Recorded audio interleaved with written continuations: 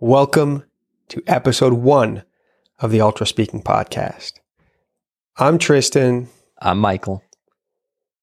And we're the creators of Ultraspeaking, a completely new way to think about speaking, and more than anything, to train speaking. Listen, speaking is easy. It's easy when you're talking to your friends. It's easy when you're talking to your parents. It's easy when you're talking to your spouse. So why does it suddenly become so hard when we're at work, when we feel pressure, when we feel watched, when we feel judged? That has been the single focus of Michael and I for the past few years. We are fascinated, utterly fascinated by what it takes to bring that easy into work, into situations of pressure. So hopefully, as we dig into our brains, have conversations, Michael and I together, trying to extract the best insights we've had across these past years, invite people to talk about them. Hopefully we can change your perspective on speaking, on communication training, and maybe even change your relationship with it. If you're struggling right now, there's light at the end of the tunnel. If you know deep down that speaking can be one of your strengths, guess what? You're right. Anybody can make speaking easy in every situation. And that's what Ultraspeaking is all about. In this podcast, Michael and I start off with a conversation, and we get real quick, deep into some interesting insights, I think. The second half to me is where all of the real meat happens. So stick around.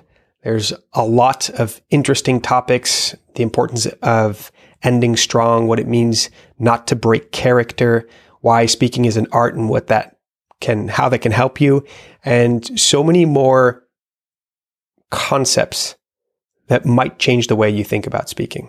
So without further ado, the Ultraspeaking podcast, episode 1. So tell me, these days, what's Ultraspeaking to you?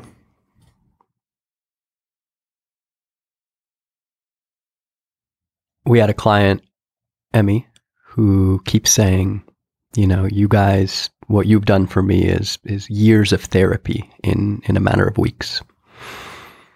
We kind of brushed that off, but the more that happens, the more clients that say that, the more I start to think that Ultraspeaking, that speaking is a veil. It's the thing that is on the outside.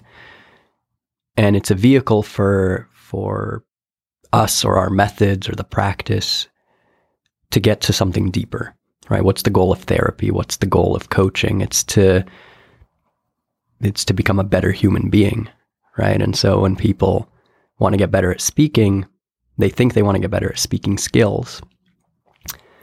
But I think our belief, Ultraspeaking, is the belief that, well, you don't really need to learn a lot of skills. We all know how to speak. What's more important is, how do you feel in moments of social situations, in moments where you're having dinner and you're like the fifth wheel, right? In moments of being on stage and you prepared something.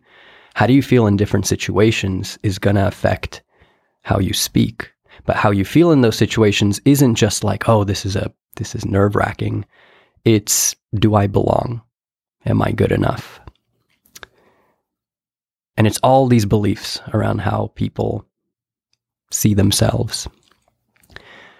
So I think more and more Ultraspeaking for me is becoming this vehicle to help people feel like they can be themselves. They belong in every situation. They don't have to change how they speak or who they are based on the situation. And if they can feel that relaxed comfort, like, hey, I can just express myself, the way that I would with you, the way that I would with an investor, the way that I would with the kids, the way that I would with anyone, then that comfort, that feeling or that belief will unlock everything. So how can we help people unlock their speaking? Well, we have to unlock that belief that I can just be myself everywhere. Well said. I love that. Yeah, to me, it comes down to core work and skill work. And we talked about that the other day.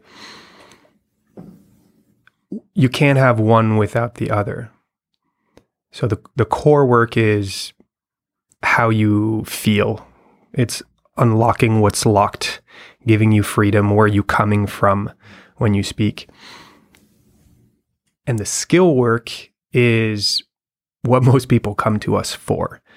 They want to know how to speak more effectively, how to be more concise, how to be more clear, how to feel better while speaking, what to do with my hands, where to look, and all of those.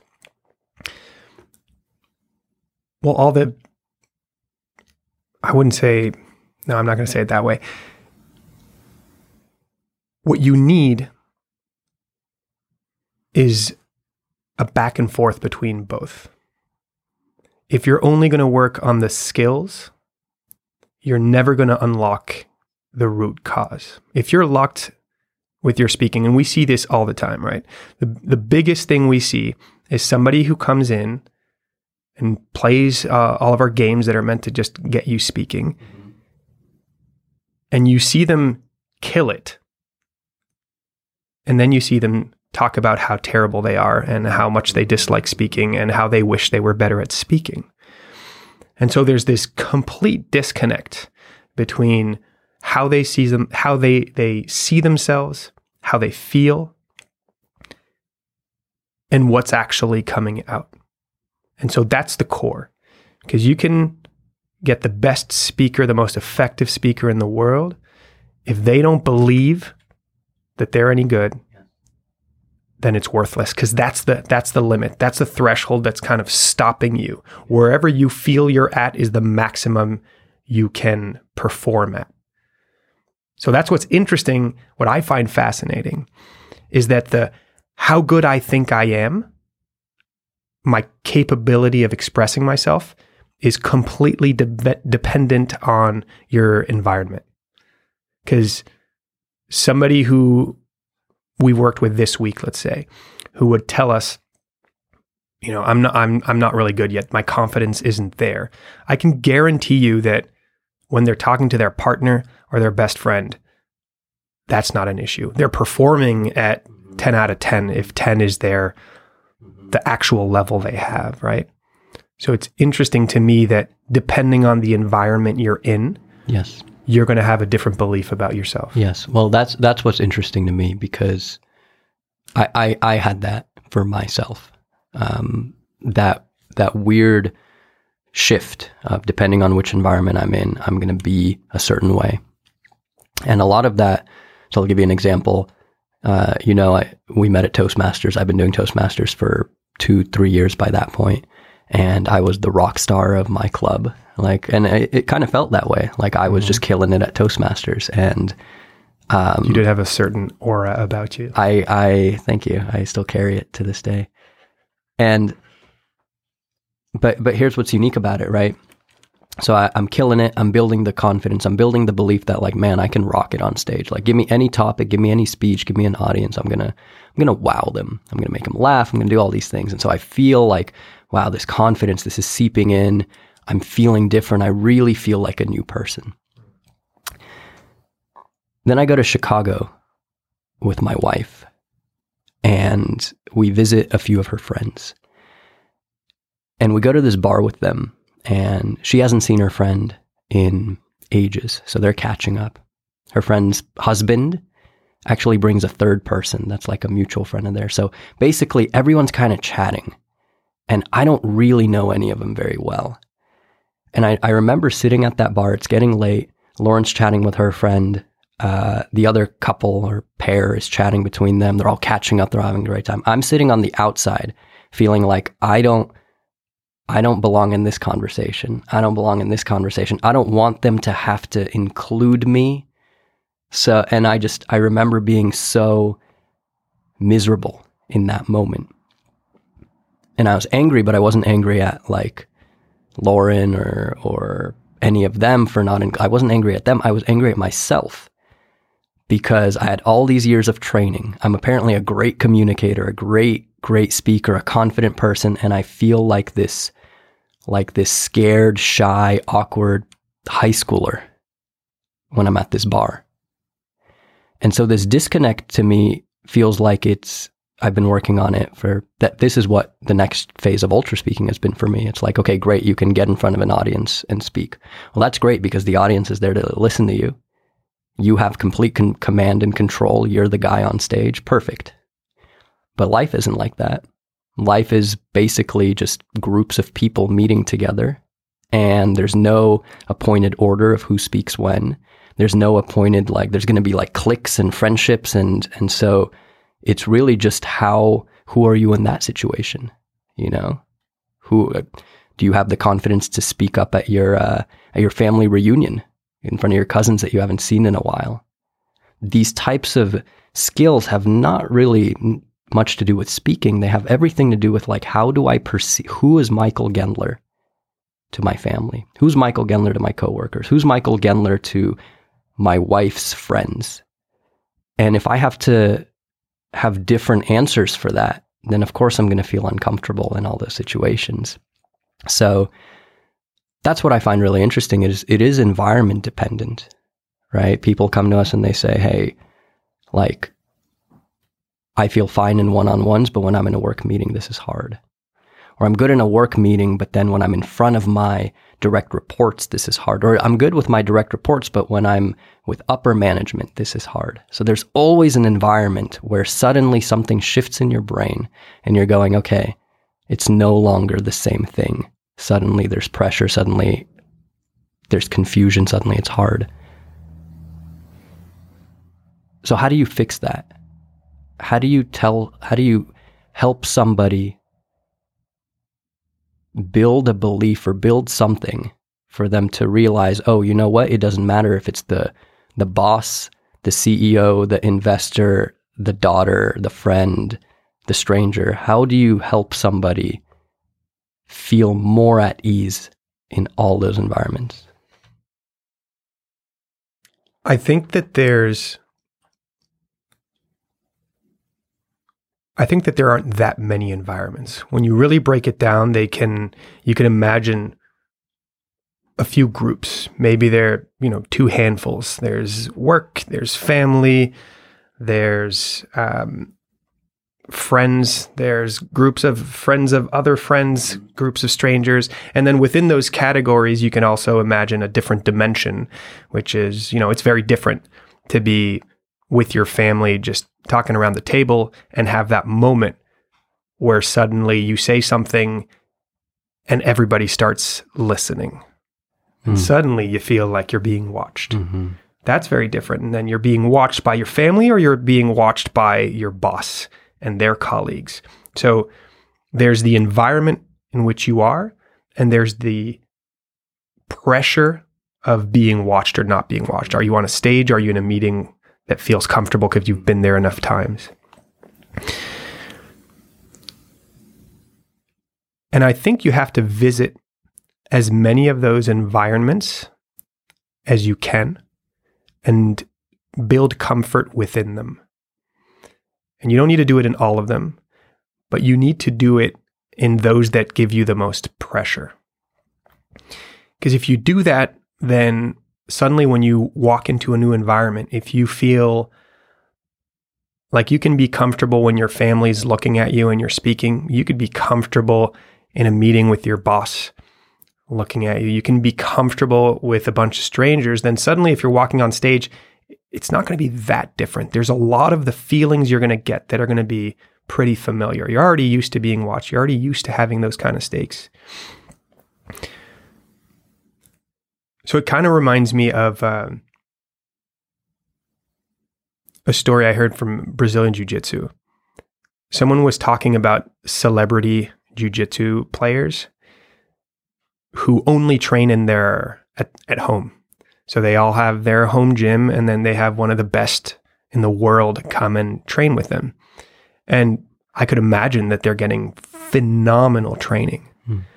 But these guys who were high-level black belts who'd been around for a long time and been to all kind of gyms, they notice that when these guys do visit a gym, suddenly they tend to really underperform. And I think the environment is so different. There's so many stimuli, so much stimuli that's different for them, that suddenly they get into a defensive, fear-led position rather than being in that position where they feel familiar and some form of comfort. And in jiu-jitsu, if you talk to anybody about somebody's level at a high level, they're always going to talk about, well, are we talking sports jiu-jitsu, competitive jiu-jitsu player, or are we talking about somebody who just does jiu-jitsu with their friends?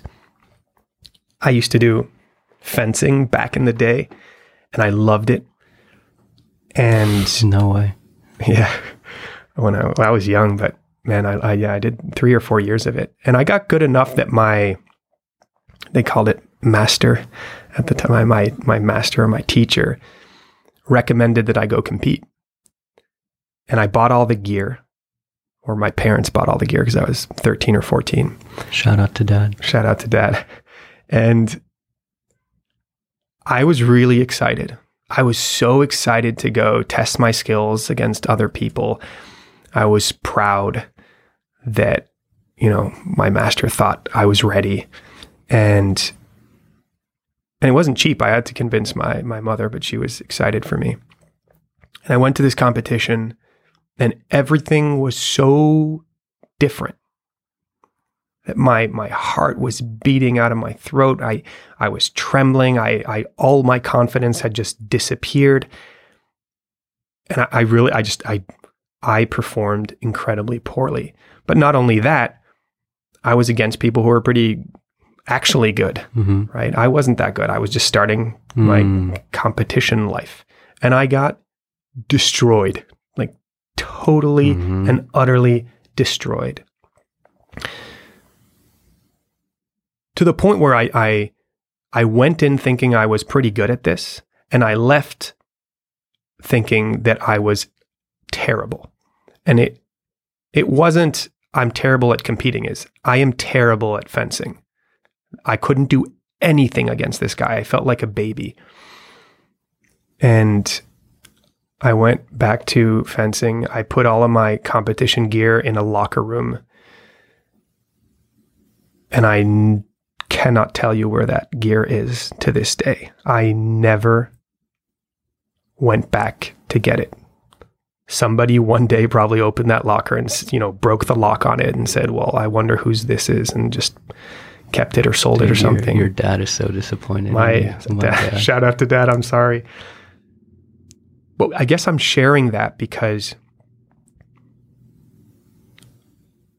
for two reasons. One is speaking's no different, right? If you're used to speaking in environments that are comfortable to you, but that you've actually been protected this whole time, the second you get into a little bit of a hostile environment, you don't even know what hit you, right? And that can create trauma. And a lot of people who, we meet all the time tell us that it used to be fine, and until this one time in high school or college or later, I found myself in a situation where the contrast with how I viewed myself, the experience and how I viewed was so big that it destroyed what felt like a stack of cards, right? The second reason is that as I look back on that experience, I realize just how simple the problem actually was.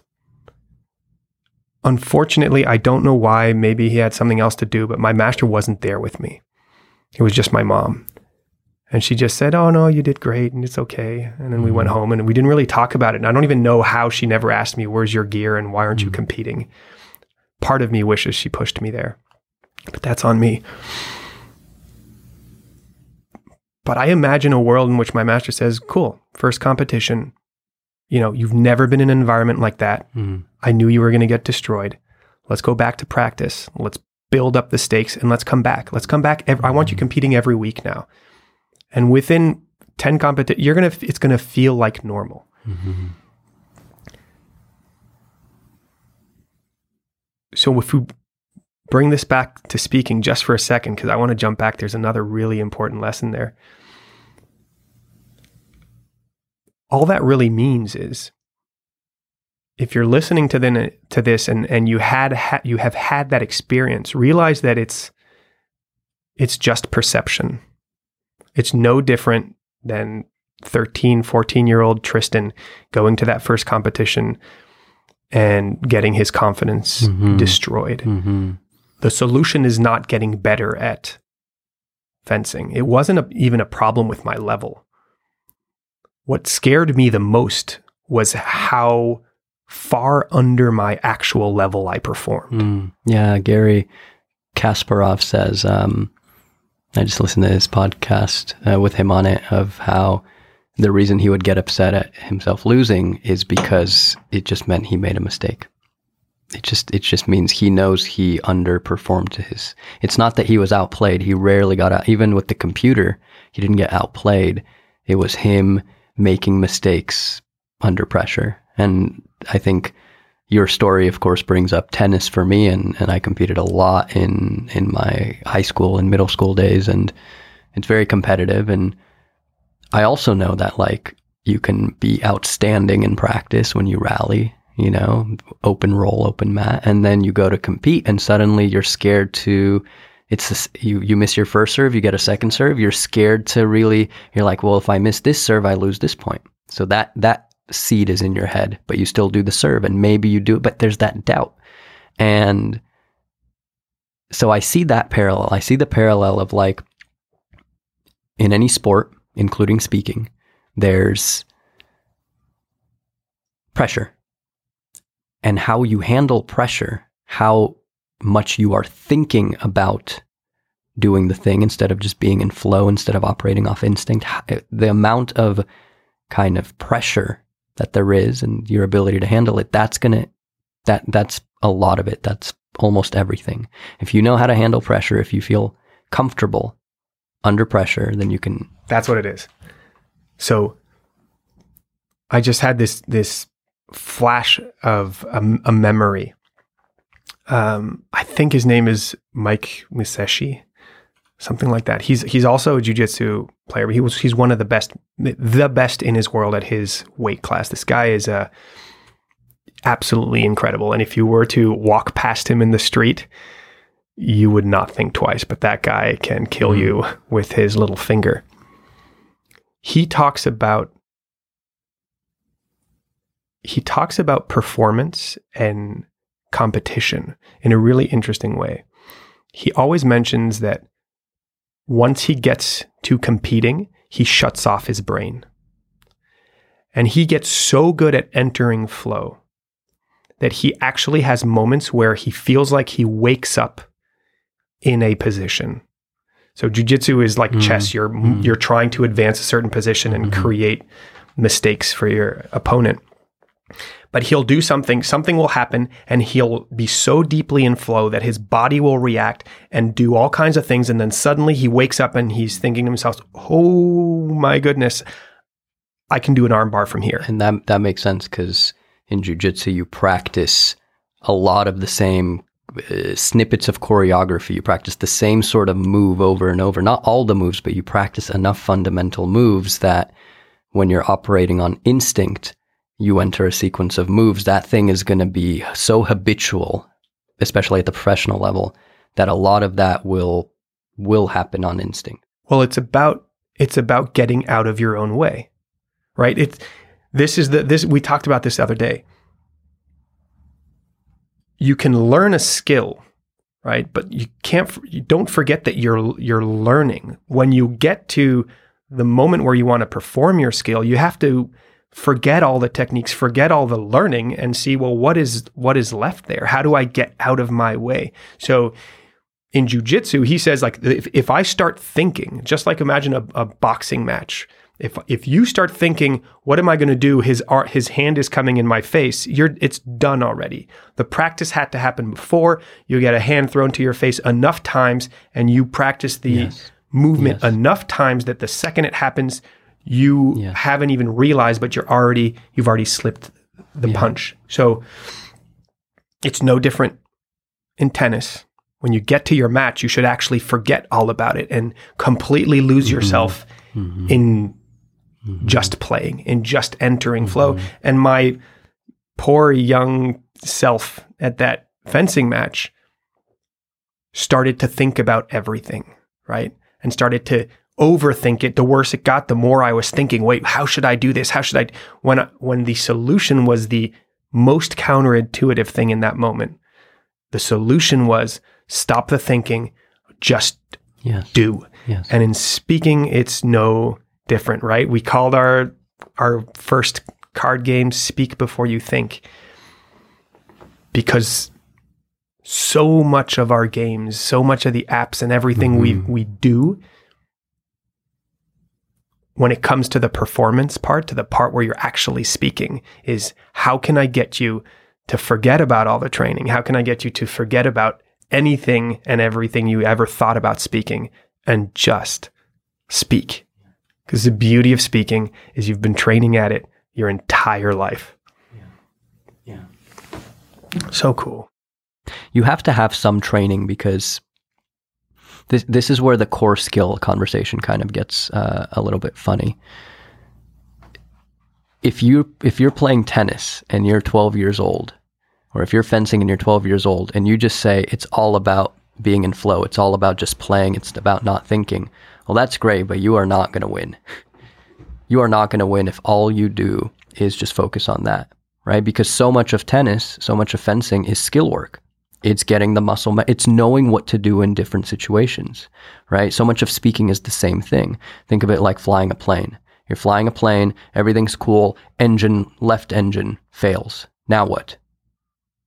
Right? That is a scenario that if you have never trained before, right? Not only will you just not be able to handle it with flow, but you just don't know what to do. In speaking, people don't know what to do when their mind blanks. People don't know what to do when their joke doesn't land.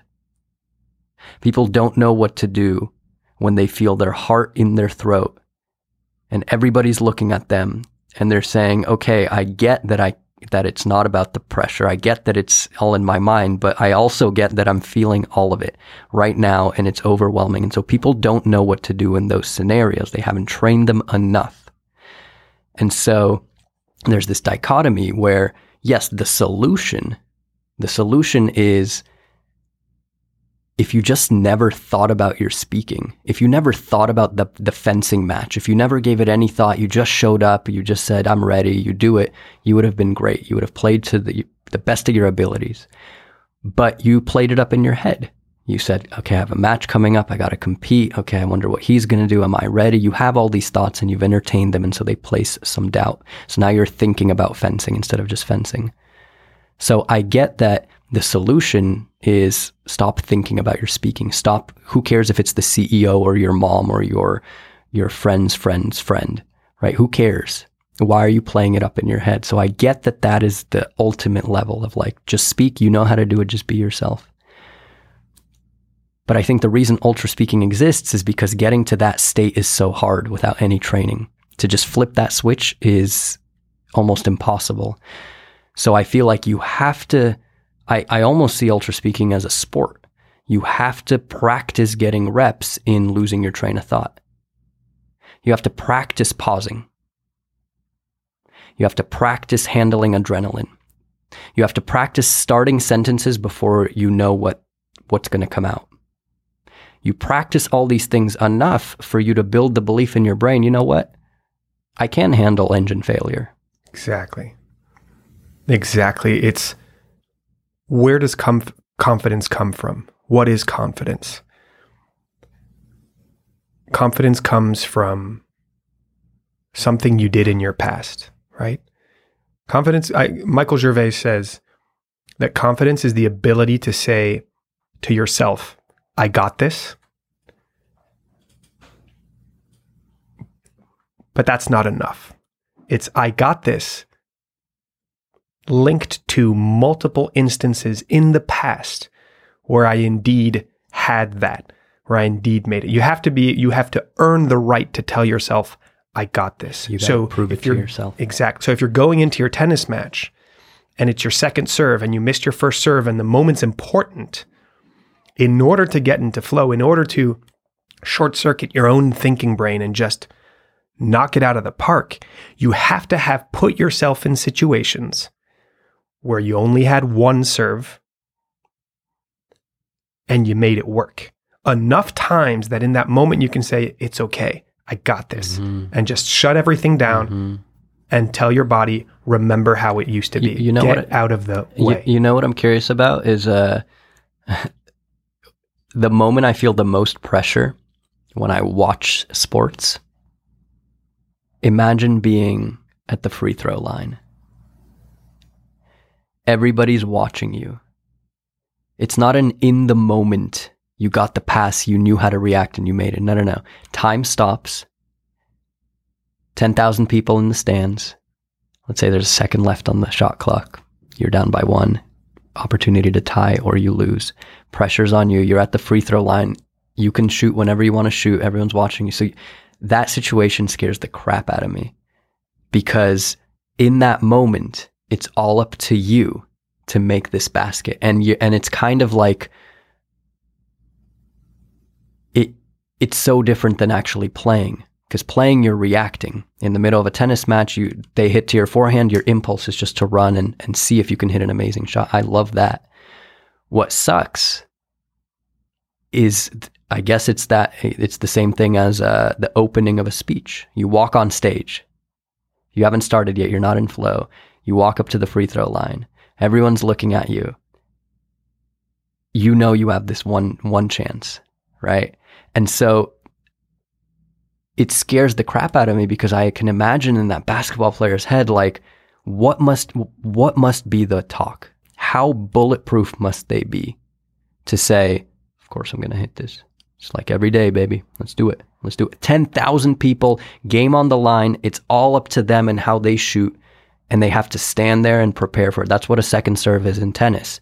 You know, everyone's watching you. You're like, if I don't make this, that thought crosses your mind. If I don't make this, it's all over.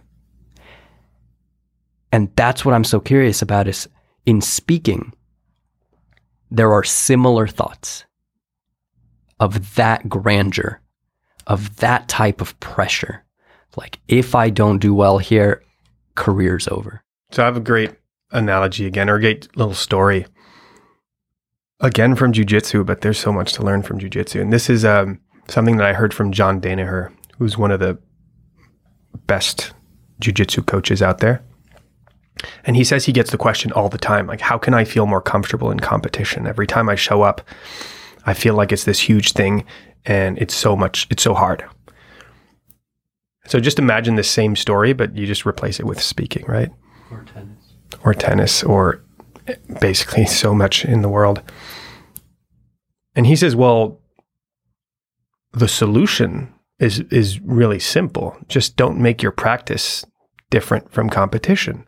Make your practice as close to competition as you can, and then walking into competition is just another day, like you said earlier. It's just another day. So that's why I believe that you can't learn speaking by reading about speaking. You can't learn speaking. Even listening to this it will only help you if you're coupling this with speaking and speaking under pressure. And that's why in all of our coaching, in all of our apps, in all of our games, you're actually speaking, and you can practice a little bit on your own. You can use these games on your own to build up your reps and the pure skill. But if you're only doing it on your own, it's worth nothing. That's why all of our coaching is in group settings, or most of it. You need another person watching you so that it's simulating the pressure enough that once you go into that meeting, it feels like you've done something even harder in practice. And then suddenly you show up and it just feels so much easier. So if you have a blockage, you need to overcome it by finding a safe environment and getting enough reps there under real simulated pressure that suddenly you feel like you just basically you make yourself bulletproof. Yes. And in the doing, you can learn skills too. You can learn how to become more efficient, more effective, more clear, more concise, more impactful, more inspiring. All of these things you can also learn, while you're practicing, but they're almost independent. It's just worth doing them at the same time, but you are practicing two different skills. So I like that competition and practice are, what's the difference? And because there's a parallel here to how you and I look at speaking, right? Right now we're speaking on a podcast, right? We know we're conscious of that people will be listening to it. So we want to do a good job. But if we focus too much on that, then we won't actually be speaking the way you and I normally speak. We would be speaking in a public speaking kind of way, right? For your imaginary audience. For your imaginary audience. So what we've learned over the years is that speaking is the same. There is no such thing as public speaking. There's no difference between an investor pitch and a dinner conversation and a podcast and you leading your team meeting versus you being at the team happy hour after the team meeting. There are subtleties to maybe how you show up. I understand professional subtleties, and we can dive into that a little bit, but for the most part, you're still going to crack jokes at the investor pitch. Yes. Right? You're still going to mess up with your friends. You're still going to say something stupid. You're just as willing to say something stupid at work. Not offensive, not disrespectful, but stupid. Ideas that are worth being shut down. Jokes that are worth being laughed at, right? Lightness and levity to your character, to who you are, because that is what makes you you. And so when you do have that big pitch, where you do have that huge job interview, where you want to make a great impression, despite all of the stakes that you placed on this one important event, which by the way is the mistake to put all your stakes and expectations off. Like that's philosophy right there. First of all, life philosophy. Like, are you really going to make things big in your head? You don't know if this job interview is going to make you happy. You don't know 3 years down the road if you're miserable, trapped 48 hours a week, right? You have no idea, but you hope that I have to do well in this job interview. I have to do well here. It has to go this one way. So that's its own thing. Like, let's loosen that. But when you treat each time you speak with the exact same mindset, the exact same training, when your conversation at the grocery store, you are just as on and yourself as when you are in front of your team, as when you are with your partner. If you just treat speaking the same and show up the same and speak the same in all these situations, then whatever your next big situation is, it's just the same. It's just another free throw. Who cares if the free throw is with 1 second left or if it's in your backyard? You've done 1 million free throws. The next one is just the same free throw. Yes, the environment might be different, but you don't have to shoot it in any other way than you normally do. It's just another one. So, what's the game that we've created? I still don't know if we call them games or apps. We'll find out one day. Or sports. What? Let's call them. I want to call them an app for right now. So, my question to you: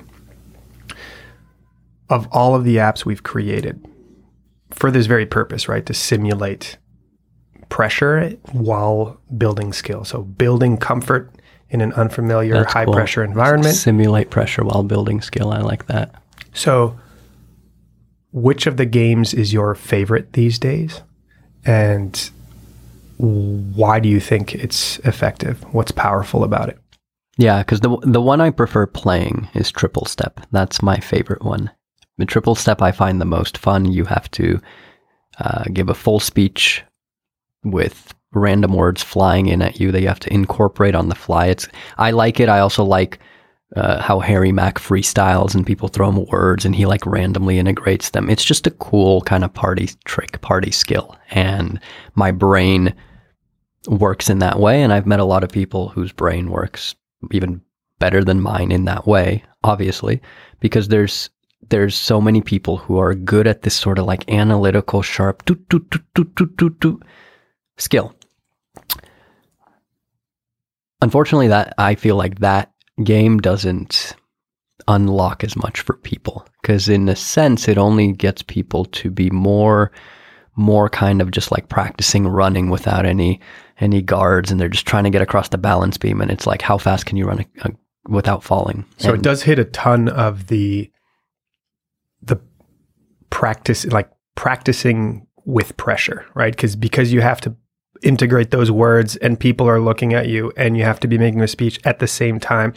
You have the risk of looking dumb. Yes. Is what's going to be in your mind. So you are building comfort in a high pressure scenario, which is half of the party, right? Yes, absolutely. I actually think it's a huge confidence game. It's a game that tests a lot, because every word is meant to throw you. It's like to punch you while you're on the balance beam. It's meant to set you off balance. So if you can still find a way to get through and say something meaningful and have the words, like you're building not just a brain skill, but bulletproof confidence.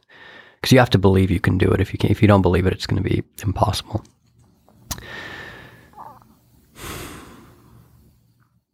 So which game, as a coaching tool, do you think right now is the most impactful? If you could only have one of the games, one of the apps, if you could only use one, which one would it be?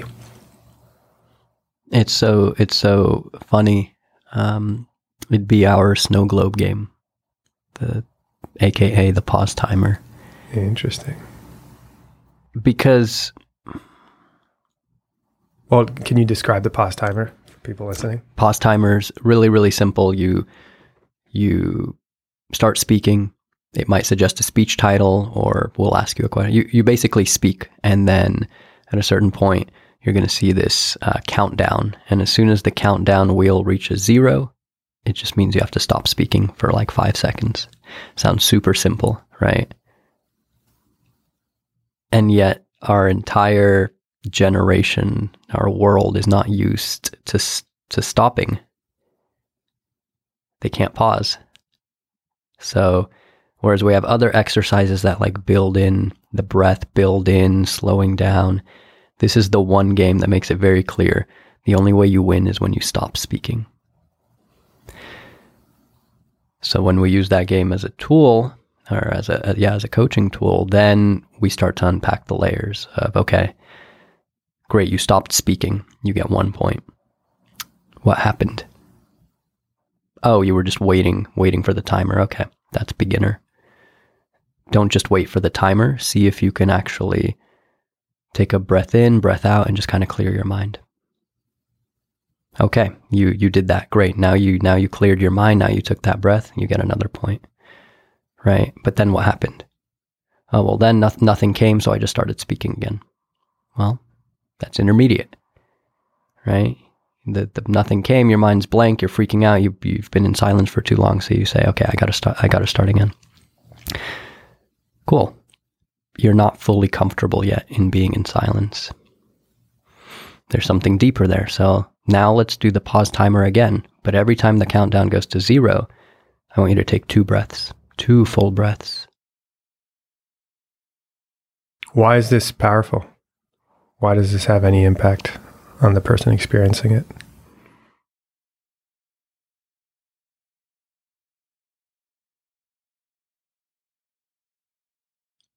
Because it's like snapping out of virtual reality. There's something about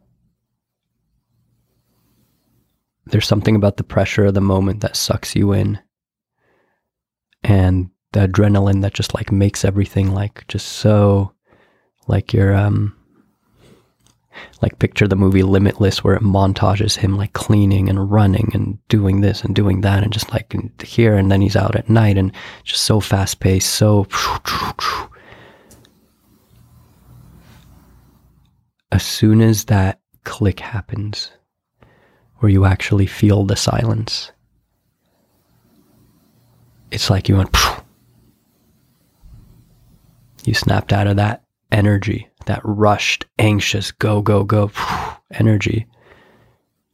And you just have this, it's not even perspective. You have this feeling of like a mountain, this just like grounded, in control.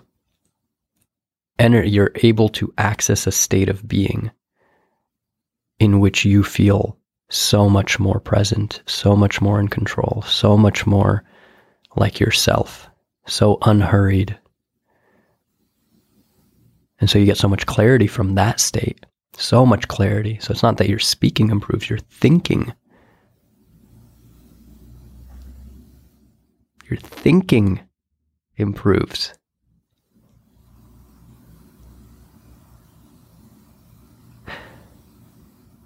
To stop speaking for 5 seconds in order to get a level of thought that might change the entire trajectory of what you mean to say, of what you mean to do, your entire life can shift in that moment. It's a little bit exaggerated, but you're not changing your speaking. You're not saying relax so that you speak better. No. Relax so that you can get out of your head, step out of the dream, relax, get perspective, and then all of that to realize you might get a better idea or a better thought. So that's why we call it the snow globe, right? When you're speaking, you're shaking the snow globe, and all of the snow is covering the landscape or whatever's behind what's in the middle of the snow globe. And that's what you're trying to describe. That's what you're trying to say. It's like, I let you peek at something. That's kind of the idea that comes into your mind. And I hide it from you. And I say, now describe it. And so you start describing this thing, but as you're describing it, there's snow everywhere. And then after a while, you describe what you remember, but suddenly you stop, or you start getting a little bit of doubt. Wait, what was it? What did it look like exactly? And in that moment in speaking, it happens to all of us, right? You're speaking and suddenly you forget, or it gets a little bit fuzzier. That's how speaking is. There's always those moments. And a lot of people just start speaking even faster, right? And you're running after your thoughts. The reason why the snow globe analogy is so powerful is that if the purpose is to describe what's in the middle, and the more you shake it, the less you can see, then it's fine. I take a look, I start talking. But as soon as I don't know, the only way to continue describing it accurately and to keep pushing my point forward is to stop speaking, because stopping, you want to stop shaking the snow globe. Suddenly the snow comes down and you have to wait for it all to settle, really wait for it to settle so you have a clear picture. Then pick back up, right? And depending on where you were at, if I push the analogy a little bit further, you can imagine that sometimes you just need a little bit of a peek back at it. And so you don't need a long pause. You can just let the snow kind of subside a little bit. I can see through, oh yeah, that's what I wanted to say. Boom.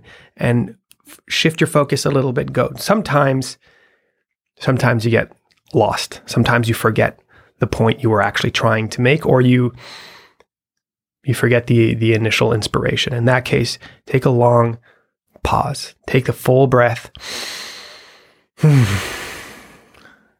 let your body calm down, let the whole thing calm down, and suddenly you see everything with perfect clarity and you can pick back up. I think it's fascinating to think about what we do as two pieces. One pillar is just getting comfortable spending time under pressure, spending time feeling watched, right? One of them is, I just need you to spend as much time in that state as possible. Because the more you do that, honestly, you could only have that.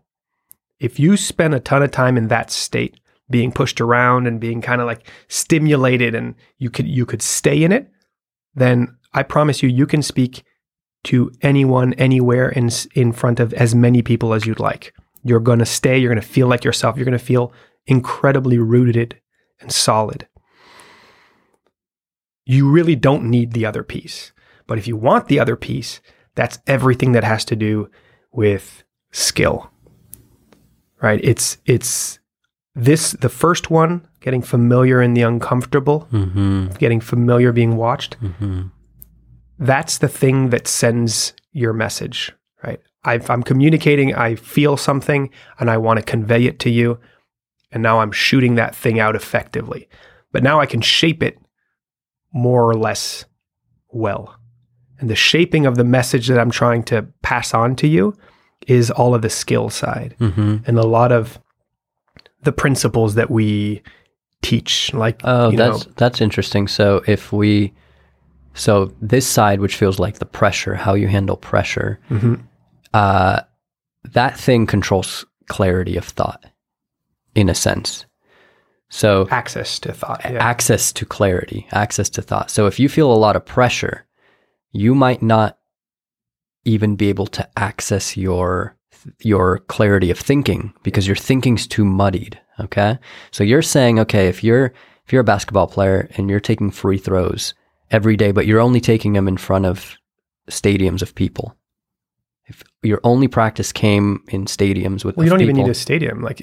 Are you just doing free throws at home by yourself, or are you doing it with your friends and playing a game where, hey, let's all go and play horse, right? And everybody has to throw while everybody else is looking and while I feel the pressure of need to perform. So if you just spend enough time performing in front of people, whatever skill it is, you're going to build the skill of performing in front of people. That performance, that pressure is not going to affect you as much because you're so used to it. You've done it so much. You'll be able to feel like yourself regardless of the pressure. Exactly. So now that you're able to feel like yourself, you're able to think pretty much at your peak level. Think at the level of your thinking. It's not blocked by doubt and pressure. Exactly. So now that's half the battle. The other half is, well, do you have the skills to express this like messy sensation of thought and impulses and the thing you think you want to express? Do you have the skill to put that into words and put those words in sentences in a way where you're able to accurately clearly depict the thought that's in your head? Yeah. And so one of those skills is so simple that you might want to overlook it. And it's what we call ending strong. And basically all it means is that when you end whatever you're saying, whether it's a speech, an interjection in a meeting, a question, an answer to a question, regardless of what you're saying, when you end with clarity and a projection of confidence. Yeah. That's all it is. Yeah. Why? Well, number one, people remember the end of experiences more than they remember the beginning. So even if you floundered your way along, if you can end strong and powerfully, that suddenly becomes the lens through which they will digest what you just said. And that's why gymnasts, regardless of their routine, even if they fell in the middle of their routine, will stand up, put their arms out, and take a proud, confident pose before they leave. And that is not random. I promise you, someone at some point started doing that, and all the other coaches realized, wait a second, why are all the people who are doing this confident thing at the end that looks just like a peacock pose, why is that? Why are they getting better notes?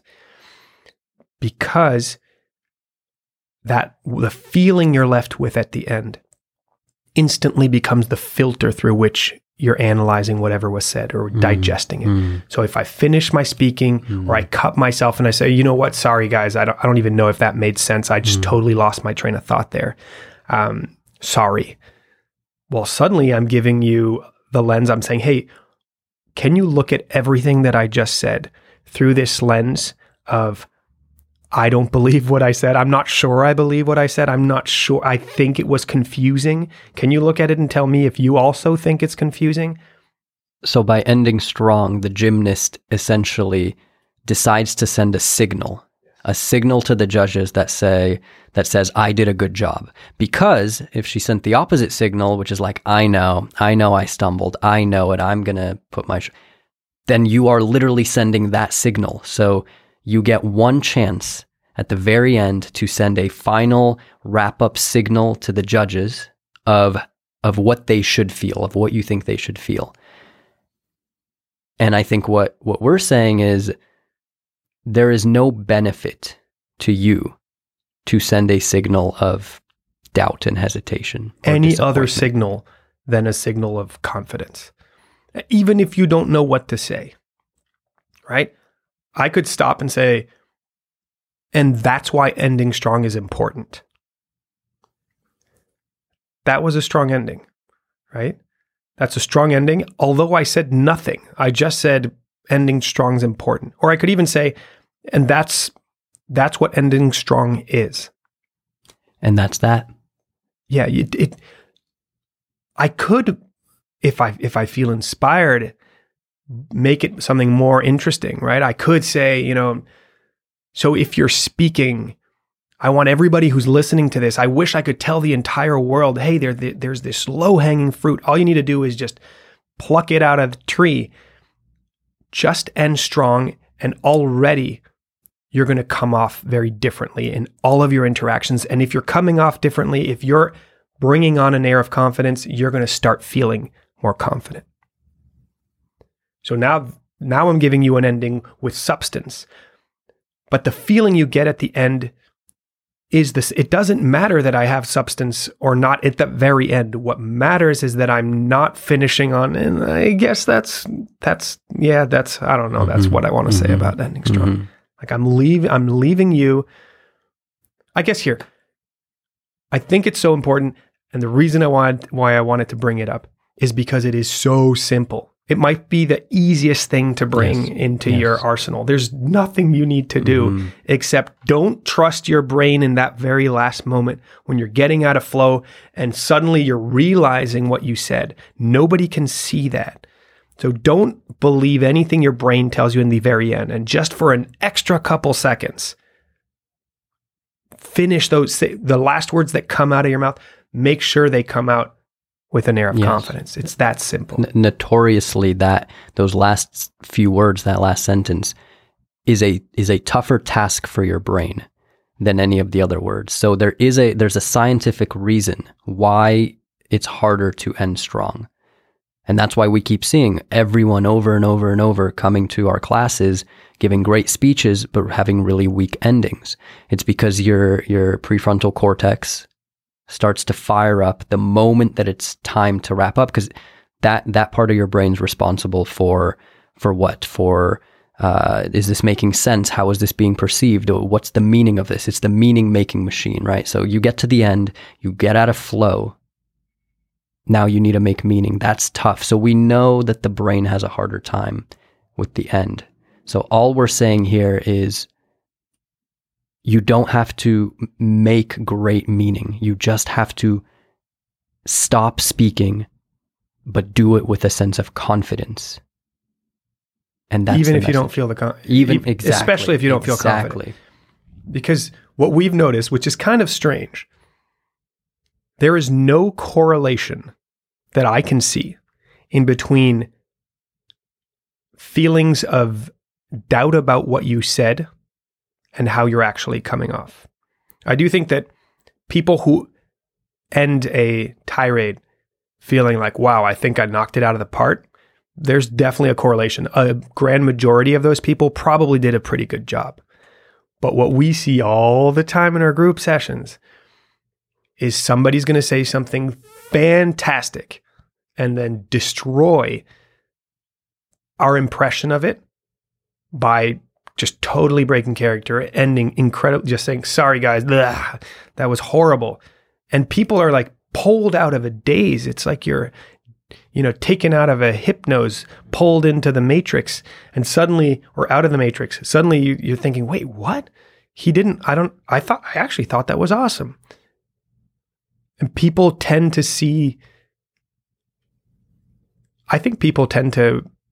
think that we make more sense than we think most of the time, right? That's what we see, at least. So because there's no correlation between you feeling doubt about what you just said, if you made any sense, and how people are actually feeling, is probably inversely correlated in a sense.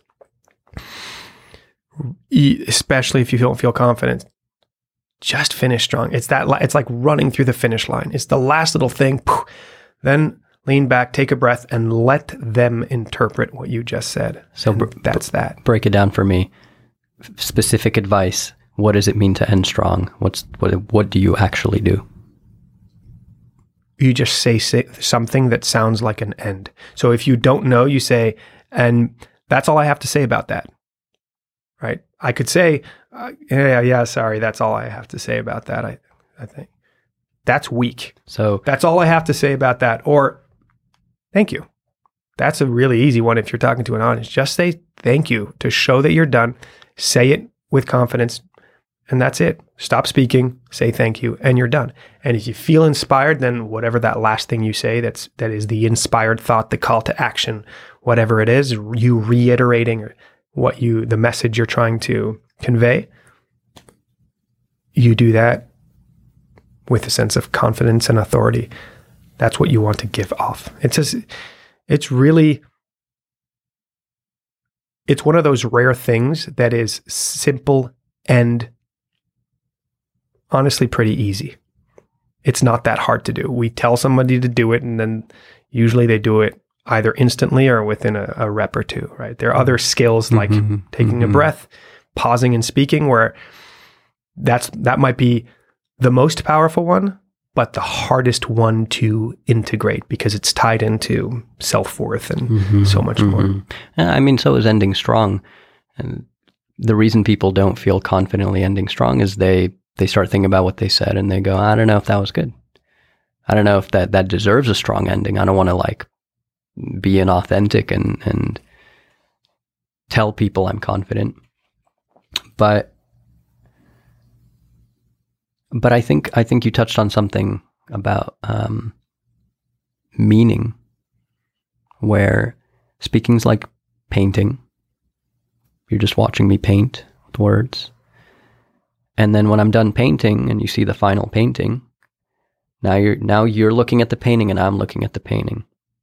And whereas you're like, oh, this is just another painting in the millions of paintings that I've seen, I'm going, oh God, my baby. I made this. This represents me as a painter. Oh God, what is he going to think? Oh no. This isn't my best work. You saw me just do it. So the meaning, you might think it's great. I might think it's bad. I might think it's great. You might think it's bad. There's almost no correlation. And even if there were a correlation between the two, it's really just, that's not your responsibility. Right? It's as simple as that. It is not your responsibility to tell other people how they're supposed to think about the thing you just told them. So I saw this, do you remember This Is America? Mm-hmm. This Is America. Yeah. You got me tripping up. You got me tripping up. You got me tripping. So good. Anyways, that thing was like this insane viral sensation. I didn't know who Childish Gambino was. I wish I did. The more I learned about him, the more that guy's amazing. I'm stunned by the amount of things he does. Such a renaissance. Well. Oh yeah. Wow. To me, that's a true artist, right? And as soon as I saw This, I was so impressed and fascinated by what that thing was. And impressed by the virality of it that I wanted to learn more about this guy. And I stumbled on an interview where the interviewer asks him specifically to explain something from the video. And he says, I hear a lot of people talking about this from the video, right? Or this from your clip, sorry. And he says, how do you interpret that? What does that actually mean? And I was so impressed to watch this guy, right, where everybody would feel so much pressure to answer that question. And he said, oh no, I'm not going to answer that question. My brain exploded then. And he said, well, I've created the thing and I've put it out in the world, and my own interpretation of it, that's ridiculous. Why would you want that? That's for me. You make your interpretation. That's what art is. So who am I to tell other people how they're supposed to interpret this? That has nothing to do with the purpose of art. I finished my work. It's done. It's out there. And if you're going to get something out of this that has absolutely nothing to do with what I put into it, it doesn't matter. I could not even agree with the interpretation you make out of it. It doesn't matter. It's not about me. And I think it's the same as speaking. I think speaking is an art. Speaking is the art of expressing this burst of inspiration we have within our bodies. It's a mix of gut instinct and thinking and memories, and we just have this perfect storm that appears, that brings up some sort of a thought that is not yet constructed. And speaking is the art of trying to convey that out and trying to download it, to transfer it to another human being with as little loss as possible. But it's not even with as little loss as possible. Well, that's only part of it, because if you think about it, we are so imperfect as machines compared to a machine maybe, that the thought isn't even there. We're also building the thought as we're speaking it. Mm-hmm, mm-hmm. Otherwise, it's not the same as reading a book where somebody already built the full thought and you're just seeing the final product of a passage he went over and over and over and over. Writing is not writing, it's editing, right? But in speaking is not editing. Speaking is on the fly. How well can I develop this idea while I'm transferring it to the person in front of me? So if it comes down to that, then you are actually creating a piece of art.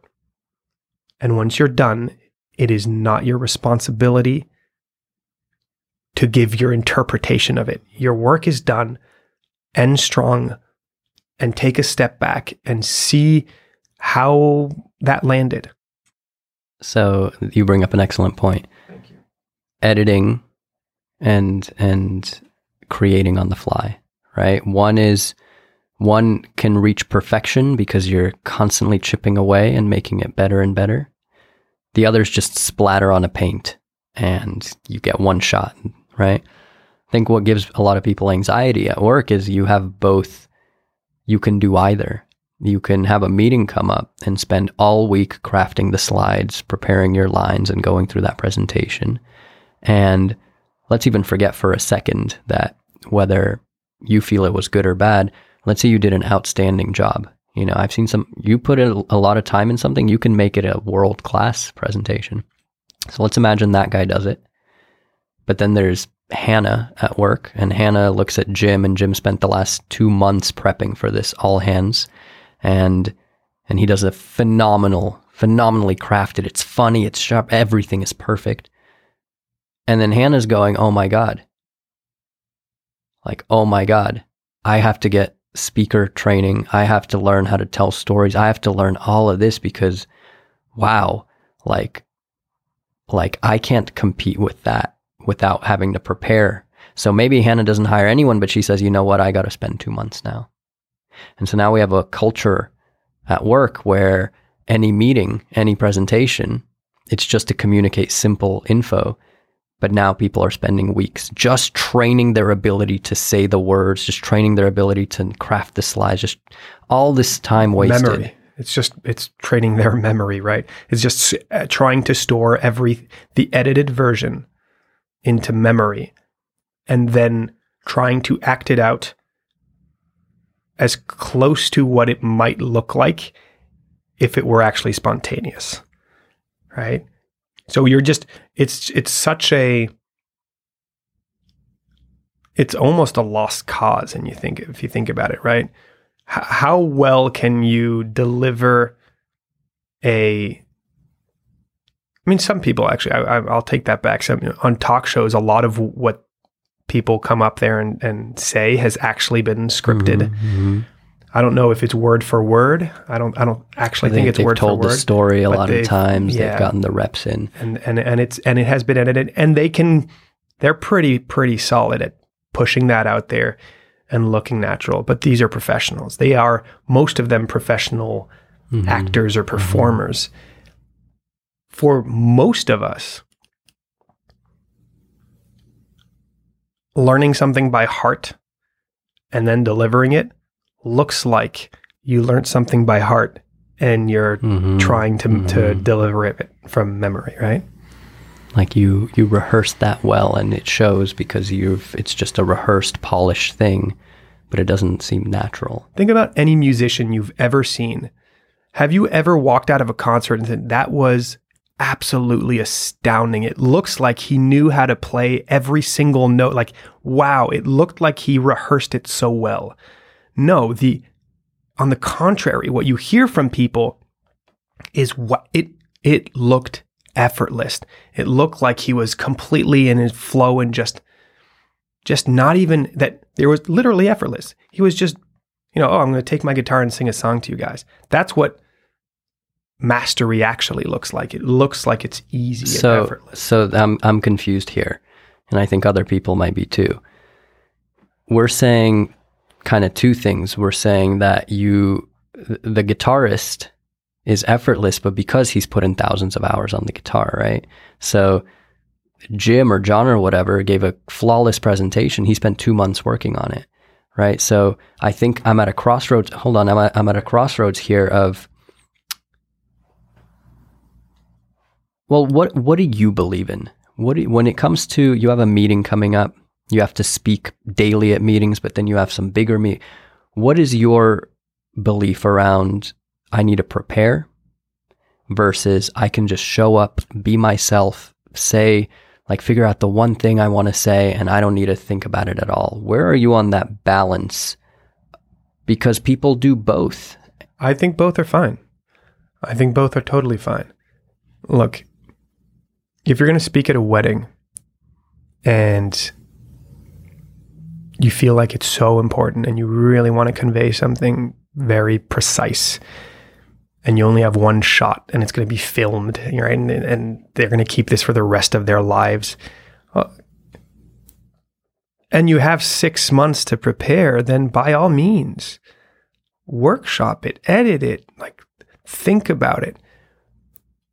And then ideally you have the range to give yourself some space on the big day. And now you know it so well.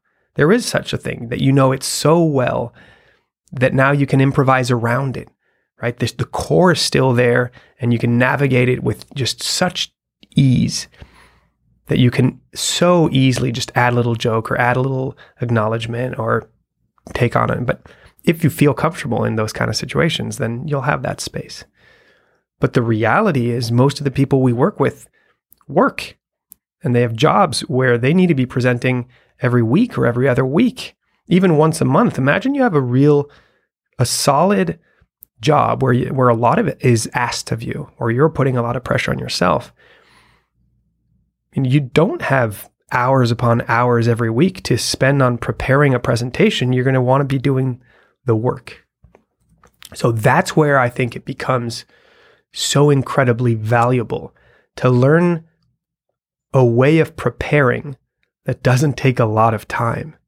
Or what if there were a way where you could be building your presentation and preparing your meeting as you go along with your day, little by little, piece by piece here, taking a little moment to think about it. And you're just building this thing until the very moment you show up. And when you show up, you have a few ideas in mind and you know where you're going to take it and you know what the one most important thing is that you actually want to say. Well, then you have this beautiful mix where you spend all your time doing the actual work and your training was just getting in a good state. And then you just deliver it with so much more ease and spontaneity. If you can bring that to work, that's a total game changer. I'm going to make it real for a moment. So I had to train some teachers today on how to lead classes. And that's a realistic work scenario. You have to present, you have to train your sales team. You have to give a training on something, right? Most people I know would pick 5 things they want to say. They'd create slides for them. They'd practice, they'd rehearse it, right? What I hear you saying is, don't come unprepared. Don't just show up and say, okay, guys, well, what should we do in this training? Spend pockets of your day going, okay, what actually matters? What is it? Is it telling them how to use Zoom? right? Is it telling them a thing about Zoom? What is the most important thing? So maybe you start thinking, okay, what's the biggest mistake? What's the biggest mistake teachers make? Or what's the one thing the greatest teachers have in common? And you just start thinking about it and you're like, okay, you know what? Ending on time is important. I'll talk about that. But really it's about, and then you go, what is it about? What is that thing? And so the preparation is not you preparing slides or detailing. It's you having a conversation with yourself going, what is the thing that matters that I want to communicate most? Once you get the one thing down, everything else becomes easier. Because worst case scenario, if you have a clear arrow, so we call this the bow and arrow at Ultraspeaking. The arrow is your message. We believe you can only say one thing. Even in a 45-minute keynote, there's only one thing, one message that you should be focusing on, and then everything else there is to support it. That's the bow. If you have a sharp, narrow arrow, then everything else is just about drawing the bow back, so that when you let go, boom, there's impact. Honestly, if you have a sharp enough arrow, a sharp enough message or one thing that you want to share, that's enough. You could walk into an investor pitch, a meeting, you could walk in with your boss. If you are absolutely crystal clear on the one thing, that will be enough. Now you can make it better by having that one thing clear in your mind and then drawing the bow back enough, right? And adding to that, what would be the most effective way to convey this message? And then you start thinking about that. And as you're having that conversation with yourself and with other people, you're building this thing and you're realizing, oh, it would be cool to have this little anecdote in that really seems to hit. Also, this part might be important to add. And suddenly you're building this thing and you're like, you want to talk about a pancake anecdote, and then you want to talk about a part that has to do with training, and I'm just inventing here, and you want to start off by making sure to acknowledge that your mentor, Eric, is the one who kind of inspired this. Let's imagine that were the case. Well, then you're walking into your meeting with only 4 things in your mind. Number 1, what is my one thing? And number 2, the 3 pillars you're going to hit. So I know I have to mention Eric. I know I want to do the pancake anecdote, and I know I want to talk about training. I just got 3 or 4 words in my mind, and I'm walking into this meeting with a degree of freedom that will be absolutely unparalleled. Let's talk about breaking character. Don't do it. Do not do it. But this is interesting because breaking character is almost more important in training than it is in the real world. This is specifically one of the foundational principles in learning at Ultraspeaking. What it means, it comes from theater, I believe. What it means is simply when you start speaking, you are not allowed to break the fourth wall. You're not allowed to stop at any point and say, sorry, and start talking to us as if we weren't the listener. Sorry, I totally messed up there. Can I start over? Or Adam, I can't do this right now. Whatever it is, you cannot break character. So even if you feel that way, if you feel like you're totally lost, you just take a breath. You do whatever you can, however difficult it is, but you find a way to make it through. Yeah. Why is that so important in training? Our games make it even harder. The purpose of our games is to make speaking more difficult than real life. So we throw random words at you. So we tell you speak with more energy, with less energy. Okay, now do this, now do that. We're trying to constantly throw you off balance, right? We're trying to overload your brain. So at some point, your brain will say, this is impossible. I'm stumbling. I'm losing it. Like I've gone way off track. This game is too hard. And your impulse is going to be, okay, stop, let's start over. I'm done. It got too hard. If we don't allow you to do that, if the only way to lose at a game, according to Ultraspeaking, is to give up mid-playing, then you're training your brain to give up when it gets really, really difficult. What you're missing out because of that is you're missing out the part of recovery. You're missing out that extra squeeze of a moment where you realize, oh no, there is no escape latch. I'm not allowed to just hit the eject button. I have to stay in it and face the pressure, face this humiliation, face this moment. And in that moment, your brain, seeing that there's no way out, is forced to do something. It's forced to stay in it. And all of a sudden, the idea comes. All of a sudden, you remember the word. All of a sudden, your brain delivers and you figure out a way out. And you just earned yourself a strong droplet of the skill of recovery. So if you give up in training, then you are guaranteeing that the moment it gets hard on competition day or on speech day or in the meeting, your brain's default impulse is going to want to give up. It's going to say, give up, this is too hard. And I don't know how you're going to do in that moment. What I do know is that if you practice Ultraspeaking games, and no matter how hard it gets, you find a way to stay in it, you find a way to keep going, and you train your brain to always keep going, then on competition day, your brain is going to have the belief that no matter how hard it gets, you're going to find a way out. You're going to recover.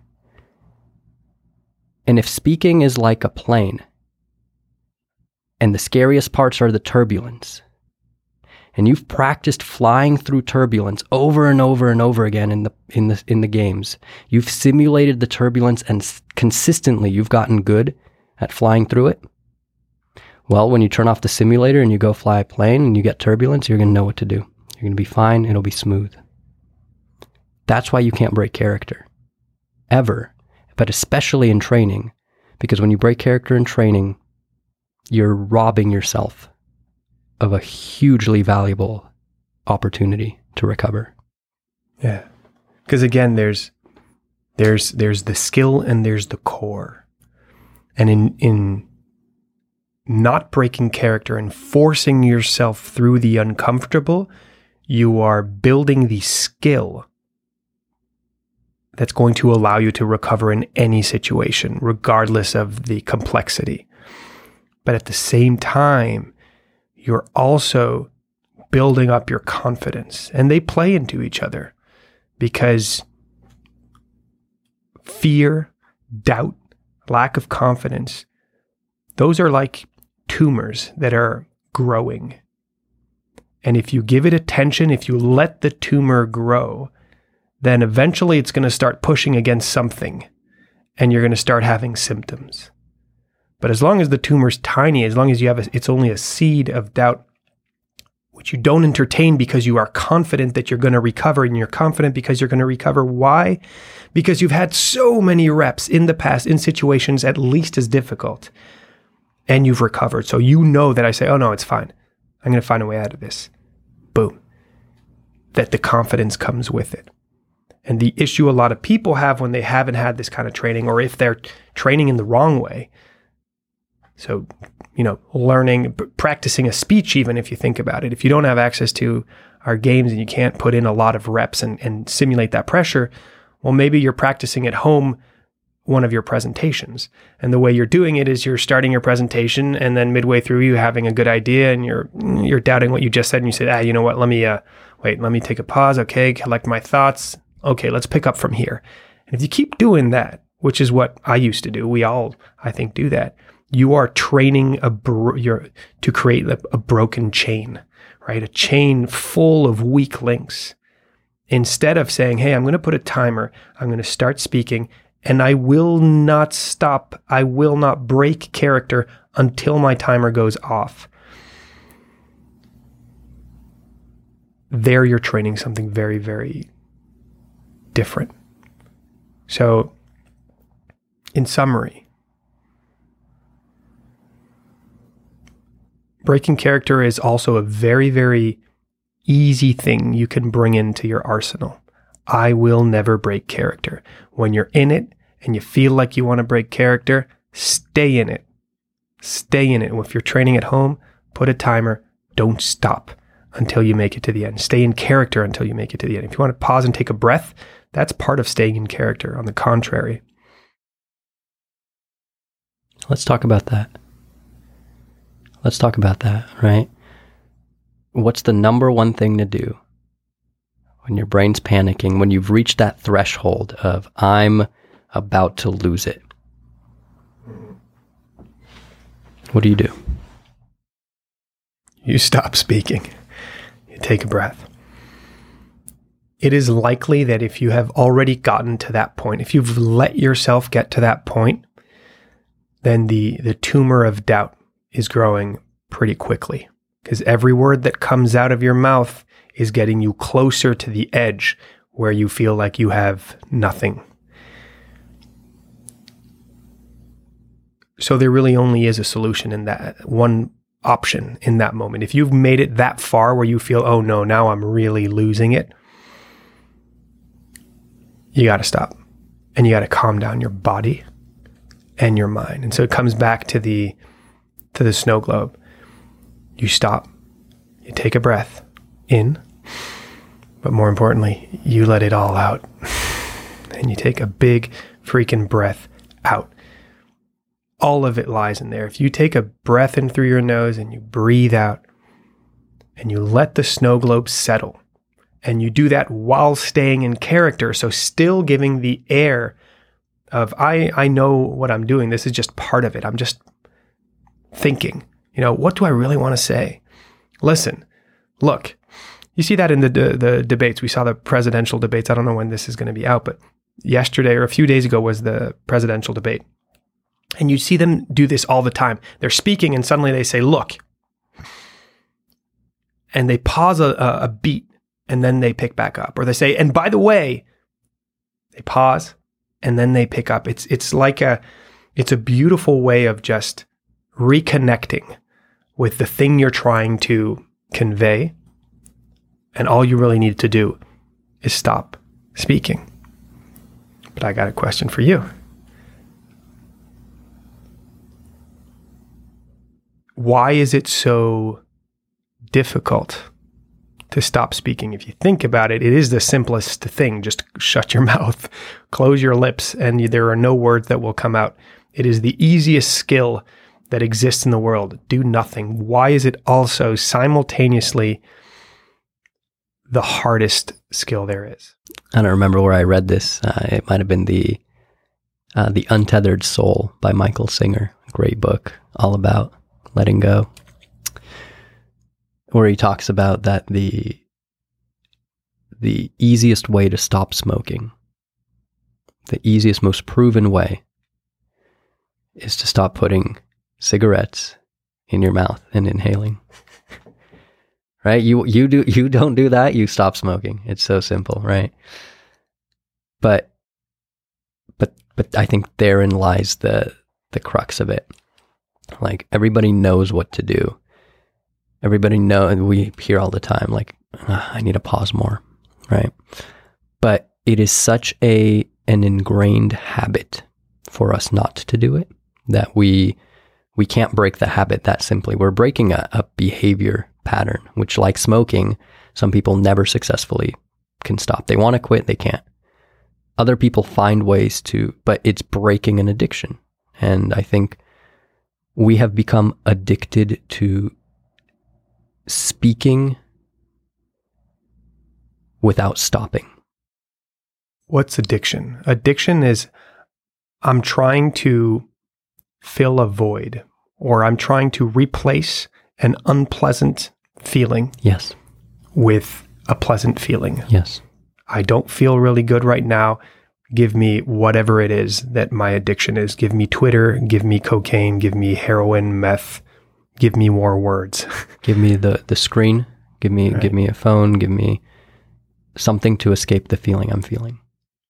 So I'm feeling uncomfortable. I'm feeling like I'm losing my train of thought, or I'm feeling like I'm confusing the people. I don't like this feeling of not being in control right now and floundering.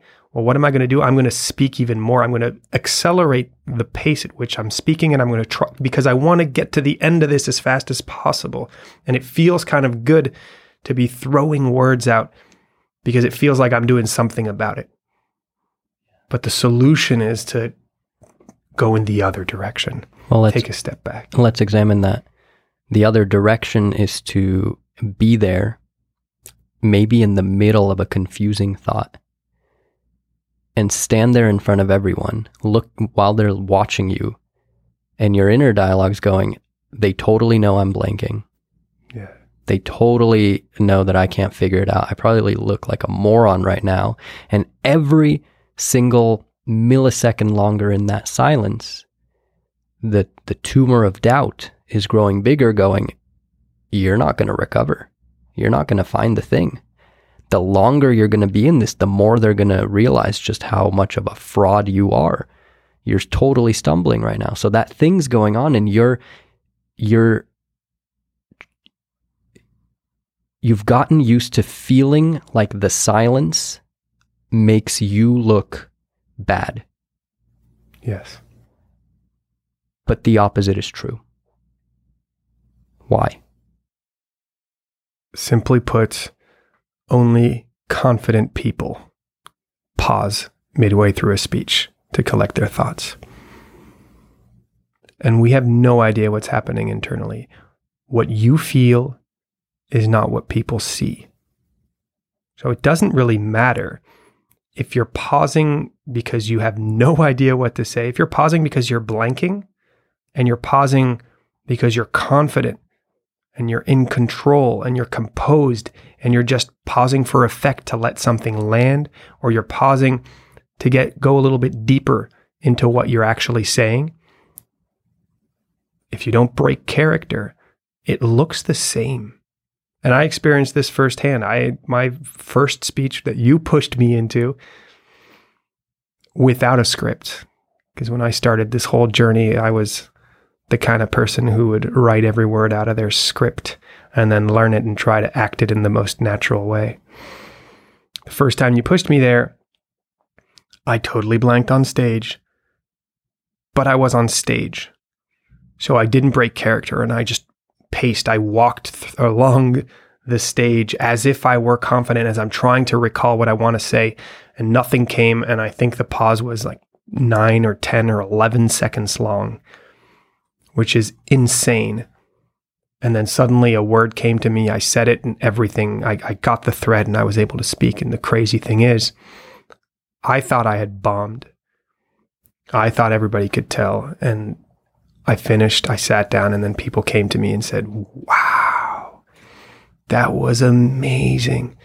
That pause was so powerful. I could feel it so deeply. And I had no idea what was happening. What do you think they were feeling? How could it be that a feeling of you were feeling panic, followed by uncertainty, followed by I don't know what to do, followed by oh no, and then something happens? What were they feeling in that silence? You were going through panic, anxiety, doubt, and then you finally figured it out, and that took you 11 seconds. So that was negative feelings the entire time. You're saying you came off as powerful, as like, wow, that silence, I felt that.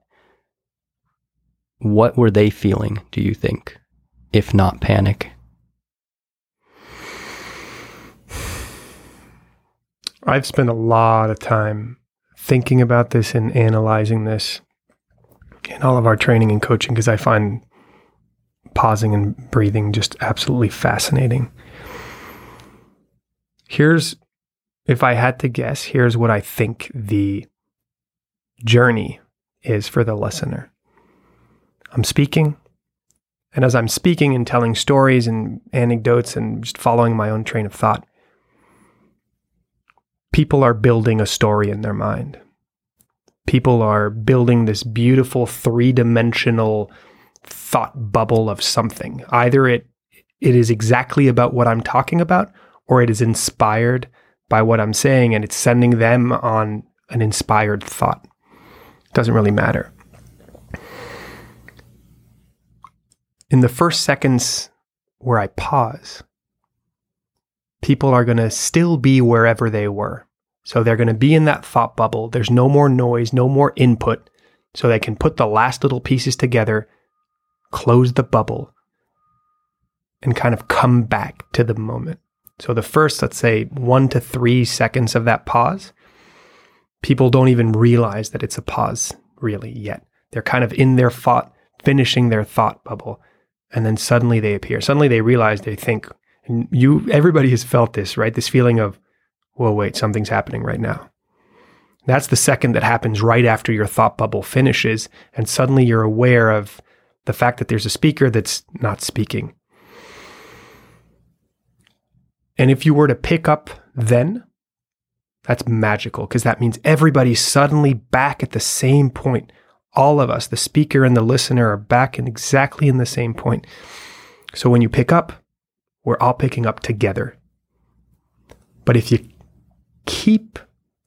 stay in silence, which is what I did because I didn't know what to say, then something kind of different happens, because you had this beat, this rhythm to what was happening. Suddenly you're pulled back in, you connect, and there's still more silence. Then is the moment where you're thinking, wow, this is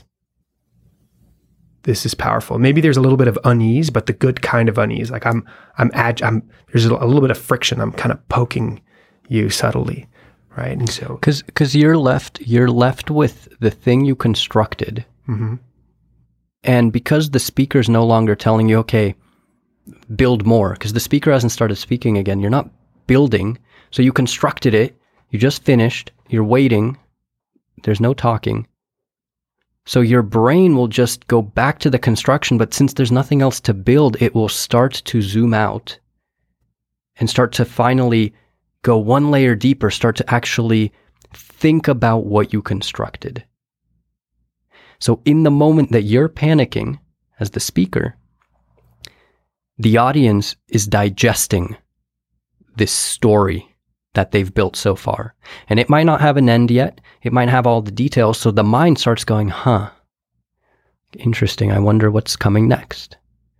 Or, wow, some people you might have sent into a parallel universe where they're just listening to you, but they're thinking about, their grandmother.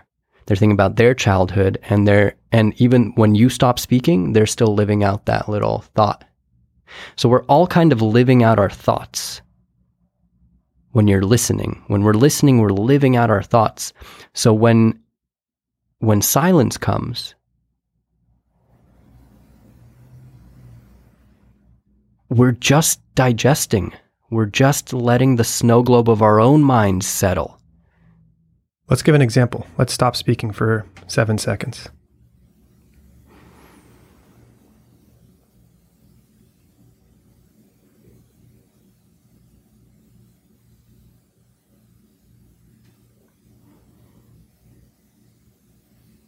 That's closer to 15, but if you were listening and if you were with us, then you probably just lived through that thing we were just talking about. Suddenly your brain finished its thought bubble, then realized that there was silence, then thought about the fact that there's silence, then wondered what's coming next.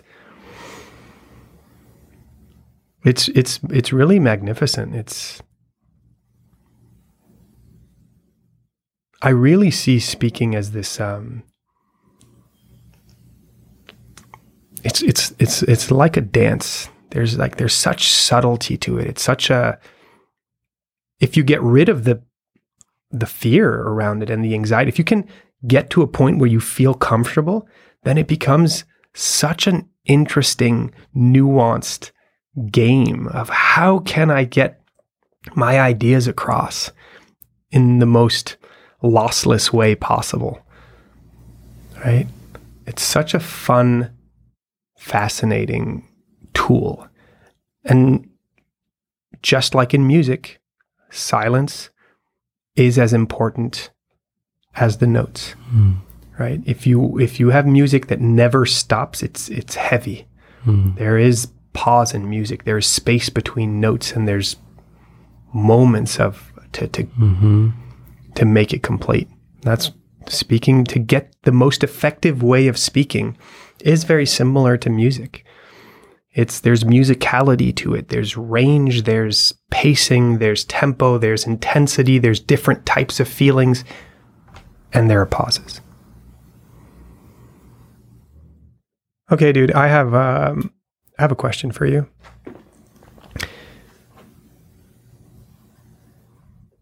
You sometimes say that you're in control of the train as an analogy for speaking. Can you explain to people what that actually means? I think people have a misperception around what we're all paying attention to. We feel like our experience has to be their experience.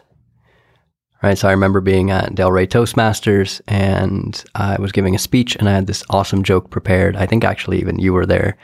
And most definitely. It was, I'm opening, everything's strong, and then I get up for my first joke and I say it, and nobody laughs. And that sounds like the worst nightmare. But then what happens? Right? Nobody laughs. Okay. Well, it was awkward, but then I kept speaking, and I went on with my speech. Cool. No one thought twice. They didn't even realize I cracked a joke. They just kept listening to my speech. What I did, as I'm talking about the second half of my speech, is part of my brain is still thinking about that missed joke. I'm still going, oh my God, that didn't land. Like, that was so humiliating, so awkward. So in my head, I'm still living in the past. But nobody else is. Because first of all, if you think people care that much about you, my God, like, we're all on Zoom now. We're watching people speak. Like, we're thinking about ourselves. If someone's boring, you're not thinking about how boring they are. You're thinking about your shopping list, right? We're not thinking about you as much as you think we are. But more importantly, we can't also be living in the past and paying attention in the future. It's really, really hard. So the train analogy comes in somewhere here where, like, you're on this bullet train and you're the conductor, you're the guy at the front, and everyone else is behind you. But you're on this bullet train, so maybe you pass a billboard, right? And maybe everyone is thinking about this billboard, but that billboard is gone in a flash. So how many of the passengers do you think are still thinking actively about that billboard if there's another billboard 5 seconds later, and another billboard 10 seconds later, and another billboard 20 seconds later? How likely is it that they're either paying attention to all the billboards at once at the same time, or that they're on any one of them? You just keep passing billboards, you keep thinking about them, then you pass another one, you forget about the last one. You're always on this train heading towards a destination. But we feel like the moment a mistake happens, the train pulls over, we stop, and that thing is unforgettable now. But it's not, because if that thing was that distracting, people wouldn't be able to focus on what you're saying now. You can't think about two things at once actively. So as long as you keep speaking, as long as you just continue moving the train forward, your viewers, your listeners, your passengers are going to be with you. They're staying with you. So you might have had a tough moment. Just come back to what you're really trying to say, pick up steam, get back into flow again, and everything that just happened is ancient history. It doesn't matter anymore, right? What matters is, where are you right now? And if you regain your train of thought, if you regain clarity, if you come back to focus, everyone else will too. They're on the same train. And they can only see where the train's at in this moment right now. Practice it, test it out, play around with that. If all it really means is just keep on speaking and let go of the things that happened as you were speaking because everybody else already has. It's as simple as that, but it is creating a habit out of it. So breaking a bad habit, if you have one, of lingering on things that I stumbled on a word or I said something that felt confusing. Let go of it. Stop lingering. Remind yourself of that and get back into what you're actually saying, because other people are already there with you, waiting for you even. Speaking is like a train. Speaking it is not linear like we think it is, right? If you're listening to someone speak, if you're speaking, you think that every word counts because that's your expression of this feeling you have in your body and in your mind. But when you're listening, you are not listening to the words. Otherwise you couldn't go in and out of somebody speaking and still get the whole thing. You're building it and you're filling in the gaps. And you're just focused on adding the next piece to the sculpture that you're creating as you're receiving the bits of information from the person across from you. So let me say this.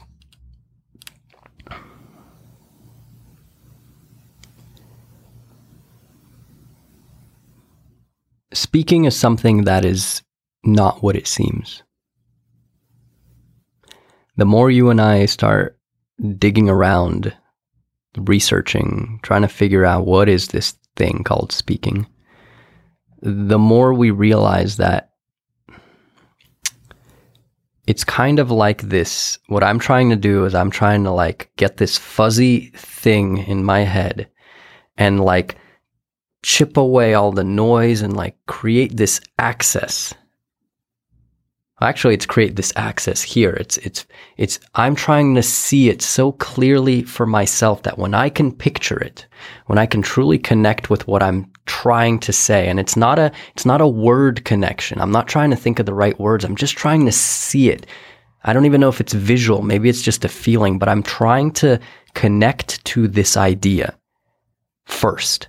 When I can connect to the energy of the idea that I'm trying to express, then all of a sudden, I have a much better ability to transfer the thing that I'm trying to express, this entity that I'm trying to express. I'm much better at expressing it using words. But it's not because it's not just because I've been training the skill of speaking, the skill of transferring. It's because when I can connect to what I'm saying, it's like the energy is the 80%. The clarity is the 80%. When I feel connected to what I'm saying, the words come. The path to communicate just opens up and I can just be so present to the idea that I'm not thinking about anything else than the words are just coming off. They're just rolling. So there's something to that where the more we research speaking, the more we kind of discover that we're not teaching anybody how to speak. We're not teaching them techniques to pronounce better or to, we're trying to help them connect with the thing they really want to say, connect, feel it, see it, be with it. Because it's like plugging into an outlet. As soon as you can connect to that thing, that you're going to be supercharged with clarity. And it's that clarity that will unlock your communication. And if you pair that with the ability to feel like yourself, even in a foreign environment, then you have a game. Then suddenly it becomes really, really enjoyable. So bottom line, we are insane nerds when it comes to speaking. And we have spent the last almost 4 years thinking solely about this and this side of speaking, not speaking, ultra speaking, what it's like to pair feeling like yourself with skill in any environment. And this is what the podcast is about. It's just going to be us nerding and going as deep as we can into this as we continue to discover more. And hopefully we can download our brains out to the world and somebody gets something out of it. See you next time.